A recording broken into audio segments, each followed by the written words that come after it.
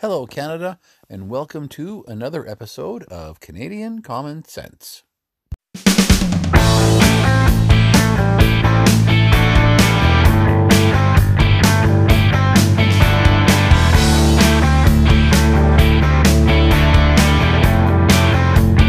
is Canadian Common Sense with Lewis and Tony. Well, hello, Canada. It's Tony here out in Saskatchewan. And Lewis out here in beautiful, sunny BC. And how are you, my friend? I'm good. How are you? I'm good, although I'm frustrated because we got a big 10-centimeter dump of snow today, and even though it was 0 degrees and it was melting, it still made life a little difficult. So I'm at that point where I'm tired of winter and it's really time for spring. Hence why I moved out of Alberta. Yep. We have 15 degrees and bright sunshine here today. Oh, nice. Yeah. Well, I got to say that does sound really nice. So. Yeah. Anyways, I do find that it's making it difficult for some people to stay at home and avoid being in places where there's other people. I drove past our local hotspot for dog walking, and I counted 28 cars. Oh, my goodness. Yeah. Yeah, that's a little much. Yeah, but it's, the weather's nice and everything, and people are having a hard time staying indoors now. But, this isn't over. Just because our numbers have flatlined, not flatlined, our curve has been flattened. And we in BC actually have fewer active cases of COVID-19 than we did a week ago. And so but just because those numbers are looking a lot better doesn't mean this is over. No, that's right. Not by a long shot. And especially when you look at the numbers, and we'll do our quick update here, and then we'll get on to some real topics.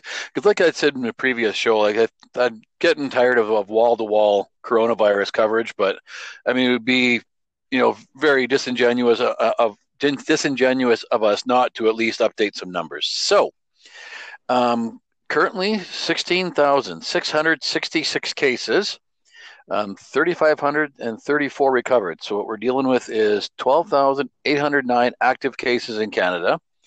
323 people have died due to the Wuhan virus.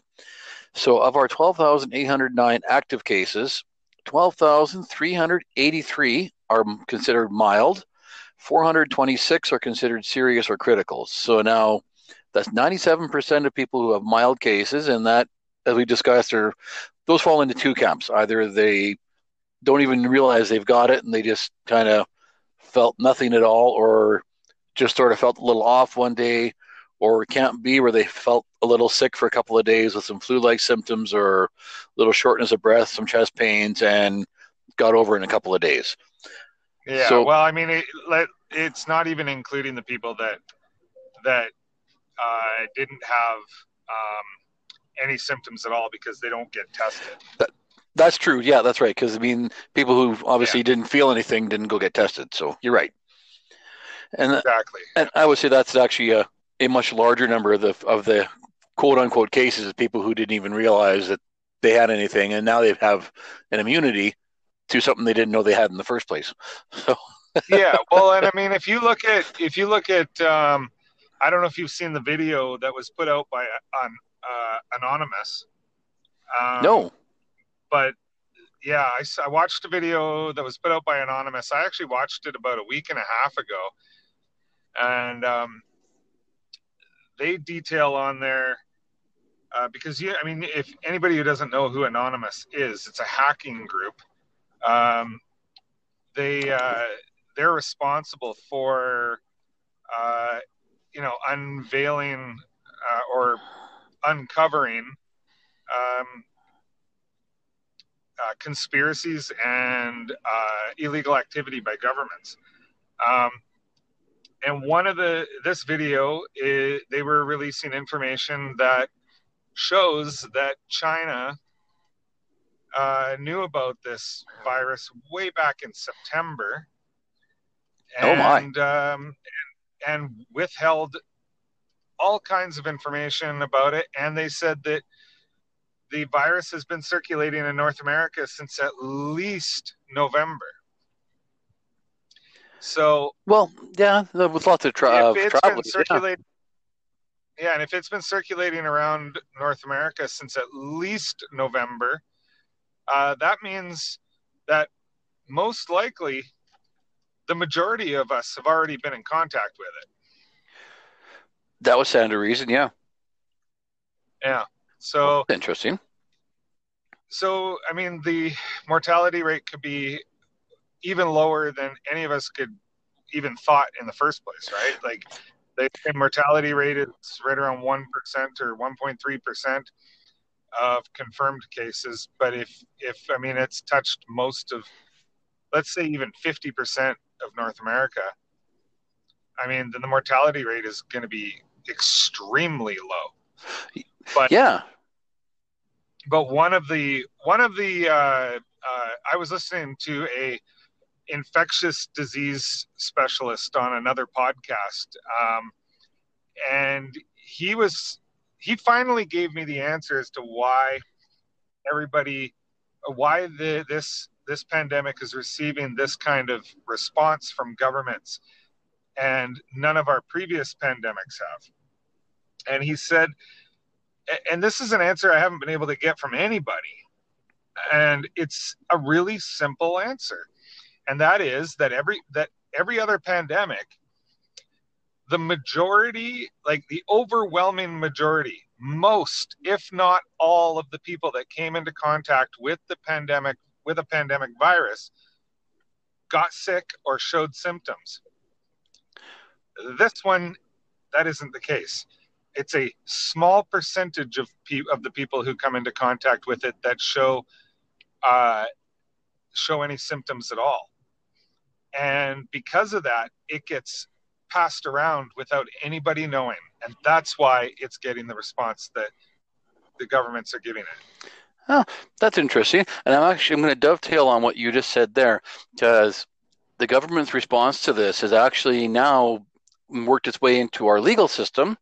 And for those of you in Canada or abroad who have not heard, prisoners in Canada have actually been advocating to get, in some cases, early release or outright release because they're afraid of contracting the virus in the prison system. And the government is actually enabling them to the point where some judges are even starting to change their sentencing on people currently in the legal system to include more house arrest, for example, or more probationary sentencing rather than incarceration. And well, that, as you know, the law and order type I am, is making my blood boil. Oh, that's interesting. I didn't know that. I knew that they were advocating for early release and that, but I didn't know that judges are already sentencing differently because of it. Yeah, it's happening in Ontario. That's bothersome to me. Yeah, I mean, I didn't read in the article I was reading, what types of crimes they're discussing to try to reduce sentencing on or go easier on. So, I mean, maybe it's just some people for minor offenses, but still, you do the time or do the crime, do the time. Yeah, I'm sure it's for minor, like for non-violent crimes, but I would assume as much, yeah. But still, I mean, that's it's a little disturbing to hear that. It really is, yeah. Like my first thought was, okay, if you're in prison, you're kind of isolated already. So I guess you stick with the same cellmate or get more people in solitary or whatever. I'm not sure. But I mean, I don't want to make light of the situation. But I mean, if you're in prison, you're already away from the general population of society. And then my other thought was... It's easier to isolate. Right, yeah, exactly. And if you get released from prison, where are you going to go? There's no job release where you can go work somewhere. And I guess if your family wants you, then you go isolate with your family. So you're no further ahead because you're still ended up quarantining yourself somewhere. So I don't know. I mean, I guess I do know the end game. They want to get out of jail. But I mean, Yeah, I'm sorry, exactly. folks. You do the time, do the crime, you do the time, guys. Yeah, but I mean, it's if you're in prison, you're actually easier to isolate. All you have to do is say that there's no visitors allowed. Um, like there won't be any visiting days until this is all over, right? And Yeah. I mean, I know lawyers still need to come in and that, and any new inmates, but maybe those people get tested. Well, yeah, exactly. And you're right. I mean, no visitors is exactly what they're doing with old folks' homes and long-term care Yeah, facilities. Like, okay, no visitors, and yeah, so now they're isolated. So yeah, there's no no, reason the prisoners couldn't do that. You're right. That's actually a really good idea. yeah. My 90-year-old grandmother is in a seniors home, and we're the only way we can visit with her is if she comes outside and we remain. They say they want you to stay 6 feet away, but we keep 20 feet Right. because she's 90. I don't want to take any risks at all. Yeah, But exactly. that's the only visiting we can do, and it's like if you get there and there's other people doing the same kind of visiting, there's no more room out there. So it's tough because they're lonely because they're not even really allowed to mingle within like within the building either. So they all kind of have to remain in their rooms. Yeah, well, I'm actually impressed that they even let her go outside and visit with you like that because I'm reading stories of people who are allowed to come to the door or a window, and then you can visit, on either side of that window or that door, but it's not open, of course, so they can't get in the open air. So, I mean, that to Yeah, me, that's actually a very big step that they're letting her come outside to visit you. yeah. Well, and the thing is, I have to sort out her meds, right? Her medications, because Oh, like where she lives is like it's independent living, so the staff there won't do her meds, so I oh, have to. okay. So she has to bring her meds downstairs, bring them outside, and then I have to do them outside there for her, and then she can take them back in. But Well, that's interesting. yeah, yeah. So, but anyway, I think we've pretty much kind of covered the highlights of the day for COVID-19. I think You so. said Yeah, you had some other things you wanted to talk about. yeah, and it's actually really sad that you and I have been talking about this for a few months already, and I just finally saw an article in the National Post this past weekend that about concerns that Canadians are going to be facing bankruptcy once the whole virus quarantine is over with. And I thought, where have I been hearing that before for the last, what was it, 4 months we've been talking about this now? Yeah, well, we seem to be ahead of the curve on a lot of things. Yeah, so with this one, the article was talking about how now 500,000 Canadians have now applied for mortgage relief, and that is only with, and they're just talking about the top six banks in Canada that these 500,000 Canadians are with. So that your local credit unions or whatnot aren't included in this number. So just in Canada's top six banks, 500,000 customers have applied for mortgage relief. That's 10% of their total mortgages. And Yeah, that, and I that believe that that's that staggering. doesn't even yeah, but that doesn't even include the people that couldn't get through. Um, Right, yeah. that's just the ones they were able to accept the applications from. Um, there's still a lot more people that are trying to get it that haven't even been able to get it yet. Right, yeah. And a friend of mine had suggested that, oh, hey, with interest rates going down, I should go renegotiate my mortgage. And I said, well, good luck to you because the rates are actually going up, not down. And well, I mean, I'll get your insight on that one first, and I probably disagree with what you say anyway. So, You're going to disagree or agree? no, I'm sure I'll agree with what you say when you say why rates are going up. Well, the reason rates are going up is because of liquidity. The banks don't have the liquidity now. Yeah, the rates are down, but they don't have the money to lend out. Well, yeah, and now the risk is greater when you've got, as we have said ad nauseum on this show, half of Canadians who are $200 or less away from not paying their bills. to now Yeah. half of Canadians who can't pay their bills. I mean, there is an intense amount of risk involved in any kind of lending product now. Yeah. Now, yeah. So it's twofold, right? There's the fact that the banks aren't they're not as liquid as they need to be able to loan out this money at low interest rates, and you're right, the risk is quite high right now, which is why So I'm actually holding off. I'm holding off on doing my mortgage because my mortgage is due for renewal this year, but not till December. So I'm actually waiting until this recovery starts again, and because the rates will probably come down at that point because it'll be less risky for the banks to loan out money.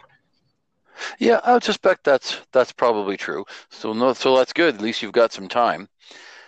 Yeah. So now we could actually go on more about this bankruptcy crisis that's coming up, and I think we'll probably save that for when it starts to hit. And by no means, Canada, am I trying to stand up on a high horse and say I told you so, because I mean, I guess even though we did, it's not really something I want to brag about it, because a lot of people I know who have lost their jobs are hurting, and there's people who have already got their last paycheck from their job and are still waiting for EI or the Canadian Emergency Response Benefit to kick in. And thankfully, there's a lot of landlords who have, at least tried to work with people and say, okay, we'll not charge you rent for a couple of months and then amortize it over the rest of your lease or whatever. So at least there is some give and take going on, which I'm glad to hear. Yeah. But really where we need that is with the business community, because you've got restaurants through no fault of their own, for example, who have been shut down, but yet they're still leasing that space in the strip mall or wherever, and they have absolutely no revenue coming in. So if we're going to leave them shut down... And there's some crazy stats around restaurants that I don't know if people realize. First of all, restaurant profit is about 3% of revenue. Yeah, very low. Yeah. It's extremely low, very tight margins. A bad month can ruin a restaurant. And that's why, get this, 70% of new restaurants fail in the first year. Wow. 90% of new restaurants fail in the first 5 years. That is huge. And now they've got this to contend with. Restaurants are by no means the only ones. But they're the ones that are the most visible. Right. You've got clothing stores that have a problem because they can't be open because people can pass the virus on just by touching clothing, right? So they're not open. You've got service industry jobs like we're still operating, like my business is still operating, but we're not operating at a very high capacity right now because people are, I was, like I said on a previous show, I was booked up until the end of the summer. And then within 4 days, I only had enough work to carry me to the third week of May. And at the moment, I really only have confirmed work until the end of this month with a couple of other confirmed jobs, but I don't have confirmed dates on them. Oh boy. It could be ugly for all of us. So I mean, like, just anybody who owns a small business, I mean, we're not rich. Oftentimes we make around the same as what our highest paid employees make. I mean, we're not, like Trudeau wants you to believe that small business owners are tax cheats and we're all wealthy, but we're not. And the help that they've offered is kind of a joke. I mean, yes, 75% wage subsidy, that will help if you qualify. But here's the thing, like that subsidy is taxable to my business as income. They're counting it as revenue.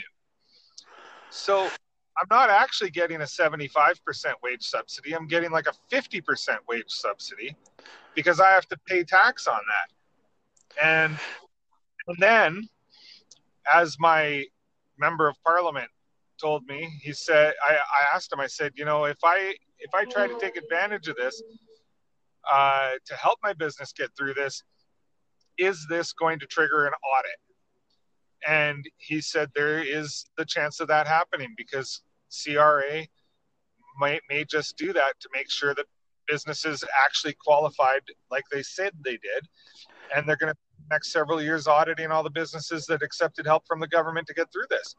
And I went through an audit last year and it was hell. It was so much hell. It was 6 months of hell that almost made me quit my business.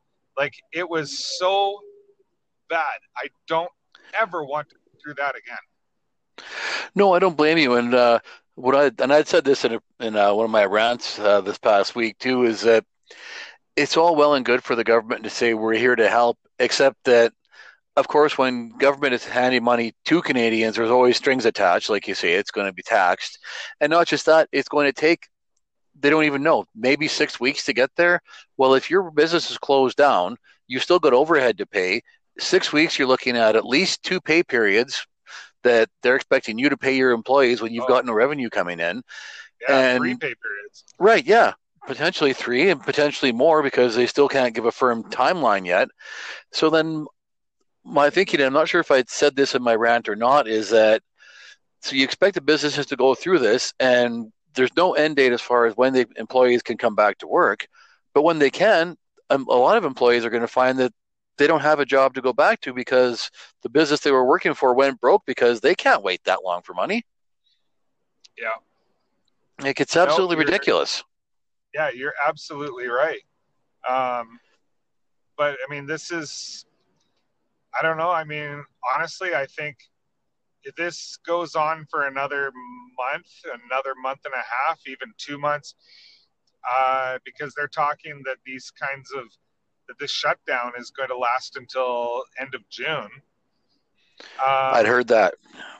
If it actually plays out that way, we're in for a world of hurt. Oh yeah.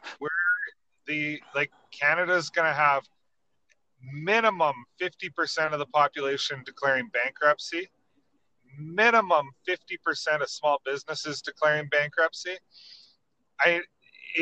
We're going to, and then you're going to have the government just printing money like it's going out of style, and then we're going to be running into hyperinflation, and we're going to be.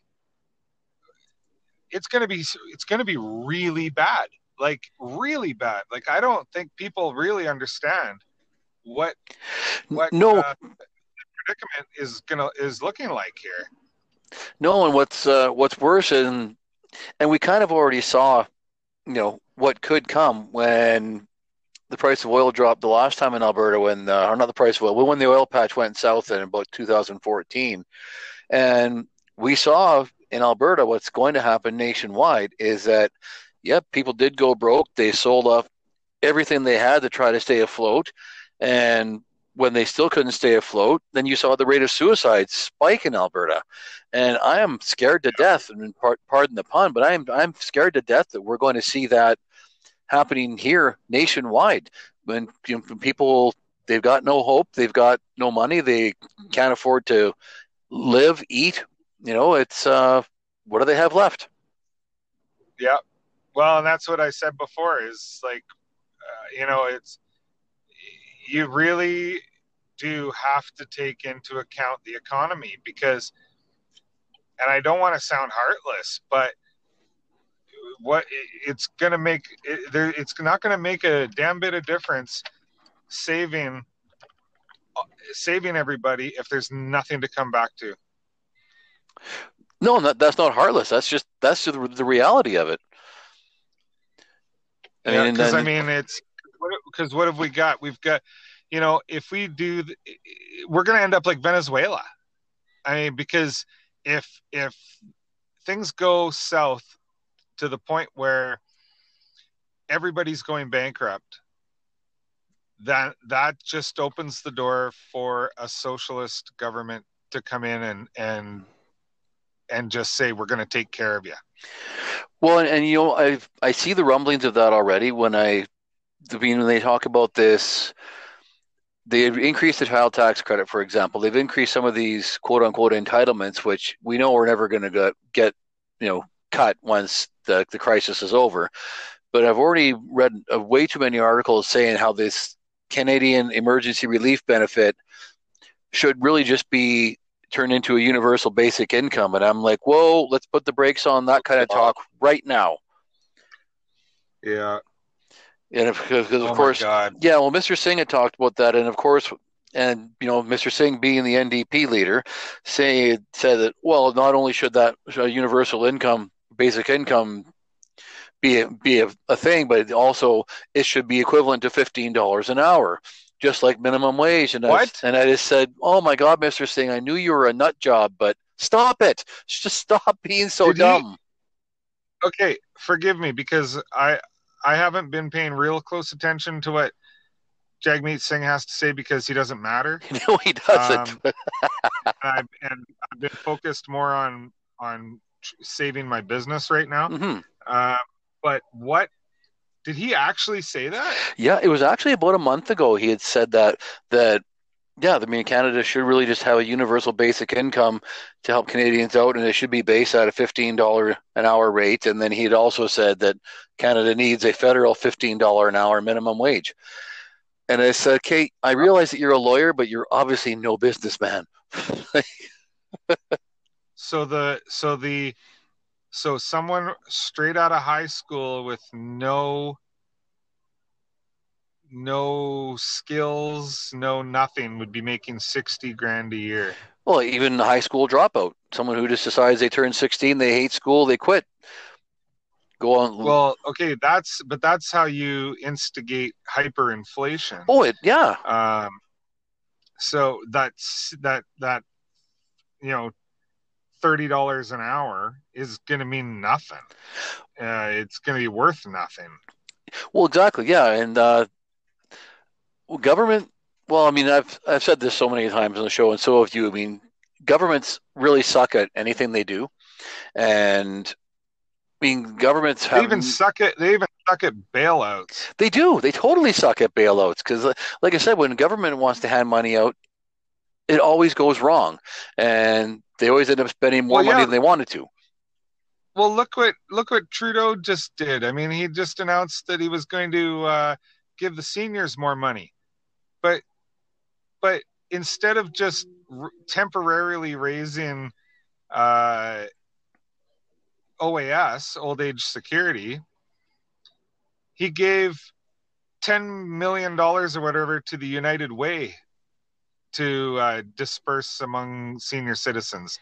Well, the United Way is an organization that's got to pay its people. Like, the majority of that, like half, I don't know what the United Way is, but or what their costs versus how much money actually makes it to the end goal is. But I know that most charities are between like 60 to 80% of the money they goes to operating costs. Yeah, exactly. So if you're giving that money to the United Way, 60 to 80% of that isn't even getting to the seniors. No, that's right. So I don't understand that. That doesn't make any sense to me. Like, why involve a third party in this? Well, exactly. Yeah. I mean, you're right. They could very simply have just said, yep, we'll increase old age security or your CPP rates or something. But no, they're giving money to the United Way, and then they're giving money to the big cities' food banks. And that I'm not actually as opposed to, because, now people aren't donating as much. So, yeah, someone's got to step in. But, yeah, governments Well, I mean, this government in particular, I mean, it ruins everything it touches. But when I hear Mr. Singh talking about this universal basic income and the $15 minimum wage, it makes me really glad that his hands are so far away from the reins of power that we can at least poke fun at him and laugh because it's hopefully not a reality, anything that he says. Yeah, I mean, it's such a ridiculous thing to say. Any like, don't these people crack open a history book? Like every single time that something like that has been tried, millions of people die. Exactly, yeah. And, and obviously you and I are biased, but conservatism works. It actually does because it works in that it puts people to work, and conservative governments tend actually to bring taxes down and balance budgets at the same time. So, I mean, that I hate to hasn't plug my always own been the case, ideology, folks, but conservatism actually works. yeah, if done properly. Yeah, that's right.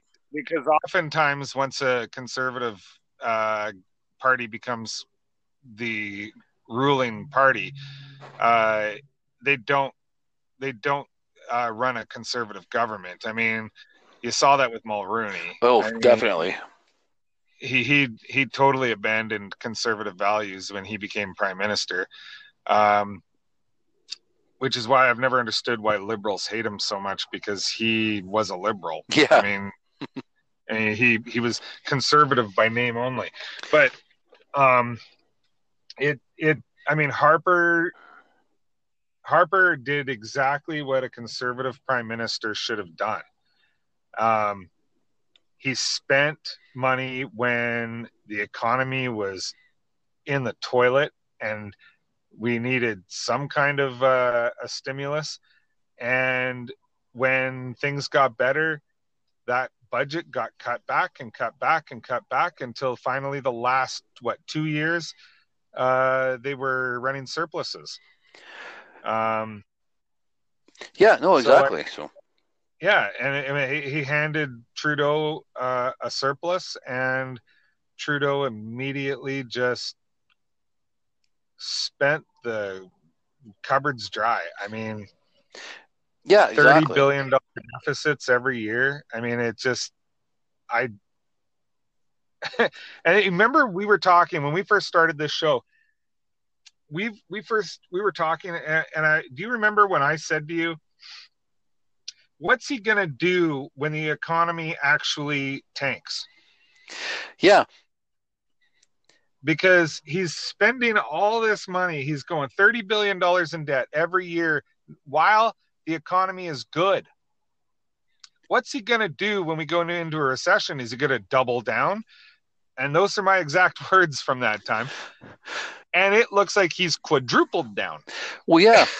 And what's really sad is that Bill Morneau, every day, I mean, I haven't listened to an update from him the last few days, but up until that point, every day he would make a speech. He would always start by saying, "Oh, Canada's balance sheet is the envy of the world." And it's like, how can we be the envy of the world when you're tacking on an extra $100 billion to our debt this year alone? So yeah, no, I know that every time, every time he came on the TV and he started his press conference with that, I was like, oh my God, I'm going to throw up. Yeah. And I would just change the channel because I couldn't even stand to listen to the guy. Well, exactly. Yeah. So, all right. So anyway, I know you're going to have to go right away. So I want to wrap this up just by sort of dovetailing on this. And so now, not just was Jagmeet Singh talking about a $15 hour minimum wage. I've now just read over the weekend suggestion that, well, we're recognizing now that our grocery store workers are heroes, and perhaps they deserve a $15 an hour minimum wage. And I thought, am I the only person in this country left who believes in the free market? No, because I'm here too. Okay, at least there's two of us. Yeah, there's two of us. No, I mean, okay, let's not get ridiculous here. Yes, the grocery store workers are working through some tough times. Does not make them heroes. Exactly. I'm sorry. It does not make them heroes. Truck drivers are working through some difficult times right now. I'm sorry, but it does not make them heroes. And I know you used to be a truck driver, but I'm not. And yes, I am calling you not a hero. And I'm not by any means. So yeah, I mean, I'm sorry, but truck drivers are not heroes. They're doing their job. exactly. And honestly, the only ones that I am comfortable calling heroes at this moment are medical staff. And not just nurses and doctors, but also the people who have to, the janitorial service that are cleaning the hospitals through all this. Right. The front desk workers who have to work through this. They're all, they're doing their jobs. They're doing what they went to school for. So are they heroes? I have a hard time calling them heroes, because heroes are people that go above and beyond any expectations that are ever put on them. To, they'd go to extraordinary measures. And are nurses and doctors going beyond the expectations? No, because they're expected to do this work. But they could easily walk away and quit. So, yeah, yes, that's true. I am comfortable calling them heroes. You're right. The medical staff, I am very comfortable saying that our doctors, our nurses, without a doubt, they're heroes, because they always have been, as far as I'm concerned. And I think the analogy that I gave, I was talking to actually a coworker about this, and I just said, if you really want to say that the grocery store workers and the truck drivers are heroes, well, just wait until you see Mark Wahlberg play one in a movie. Well, that's not going to happen anytime soon. So let's not pretend these people are heroes. Yeah. No, I mean, yes, they're doing their job. They're doing it behind plexiglass. Whatever they have to do to make them safe. Great. I'm happy to do that. But they're not heroes. No, I mean, am I happy that they're still working? Absolutely. But I mean, I'm still working too, and I'm not certainly going to overinflate the importance of my job, because I'm just glad I have one. Well, but let's look at this, okay? If grocery store cashiers decide to just say, you know what, screw this, I'm out of here, I'm not putting myself in danger anymore, right? There is going to be a lineup of people that want to replace them. Oh, yeah. But if nurses and doctors said, screw this, I'm out of here, you wouldn't have anybody lining up to take over for them. No, exactly. Because that job right now is extremely dangerous. It is, yeah. And actually, the medical profession, well, doctors in particular, I just learned on the weekend a stat with that doctors are actually among the oldest professions in Canada, as in our doctors are above the average age that most professions have, and that there's still not enough new younger doctors coming into the system. So I guess I'm really happy for the ones we have. Yeah, but the problem is that, like you said, the average age of a doctor is quite high in Canada, and they're getting close, or they are in that vulnerable category for this virus. Yeah. So yeah, I mean, I want to stand up. I can't because I'm driving, but I want to stand up. I want to stand up and give a standing ovation to our medical services and everybody who works in them. And like I said, not just the doctors and nurses, but lab technicians. And the ones, the lab technicians are the ones that are performing the tests, and the front desk workers and the cleaning staff and all of those people. They're all doing a stupendous job. They are. And actually, I'm not sure if they did this. I'm sorry. I'm not sure if they did this in your part of BC. I know in Vancouver they were doing some applause. And here in Saskatoon on the weekend, there was actually a convoy of police cars and other emergency vehicles buzzed two of our local hospitals with lights and sirens, and people, were just cheering and shouting out for the staff inside the hospitals. And I thought that was actually quite a touching gesture. Yeah, you can actually see a video on YouTube of them doing a salute, like the emergency services doing like a parade around the Royal Inland Hospital in Kamloops. Oh. And there's footage of it on YouTube that was taken by a helicopter that was flying over it, and it's really heartwarming and touching. Oh, good. No, and it's good. Like you say, I mean, they do deserve the recognition, and they would be the only ones in this crisis that I would attach the hero label to, because I typically kind of look at our doctors as being heroes to begin with, and first responders, and that's about the only regular Joe quote unquote professions that I usually attach that label to, and that's probably going to continue. Firefighters, firefighters, and all those first responders, and cops, and exactly, and our military, and all of that. And honestly, like I'm like, there's people in my family that work in the medical field, and it's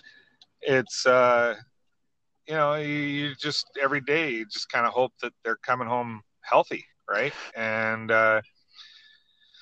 so yeah, I just, like I said, they have my respect and my admiration, and I hope everybody stays safe, and we get through this without too much pain and too much anguish, and hopefully not a whole lot more death.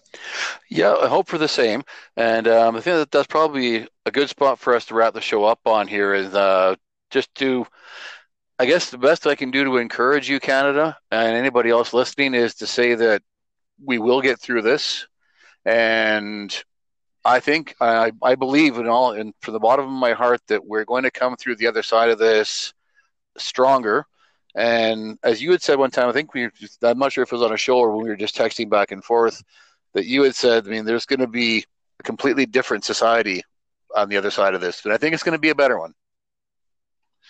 Well, I don't know about that. I mean, yes, I did say that we're going to have a different society, that we could actually be seeing the end of many countries as we know them.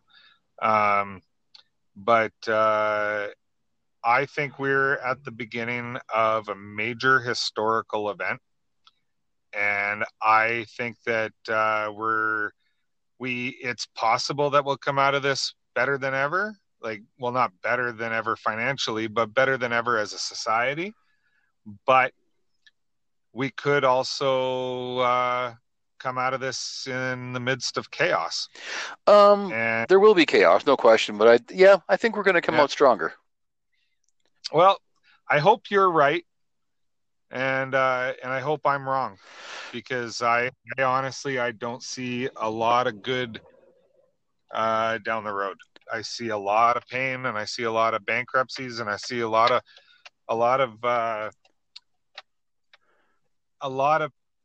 anguish in that I really hope I'm wrong, but I don't know. Well, you're not wrong about that. I mean, there's no question that we're going to come out of this with, in the short term, a lot of bankruptcy, a lot of pain, a lot probably like we haven't seen in at least our lifetimes anyway. And, you and I are in our 40s, but I think we'll get through it. I mean, it's going to be tough, but we'll prevail. Yep. All right. Well, it was good talking to you, buddy. You too. And good talking to you, Canada. Thank you so much for tuning in, whether it's on Anchor.fm or Spotify, Apple Podcasts, Google Podcasts, or wherever it is you found us.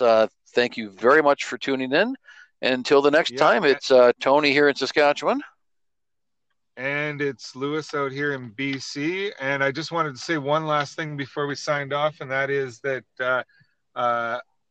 our numbers, our listening numbers, our listenership is going up quite quickly. And we're very, very appreciative of that. So thank you very much, and tell your friends and family to listen to us. Well said. Thank you, Canada, and good night.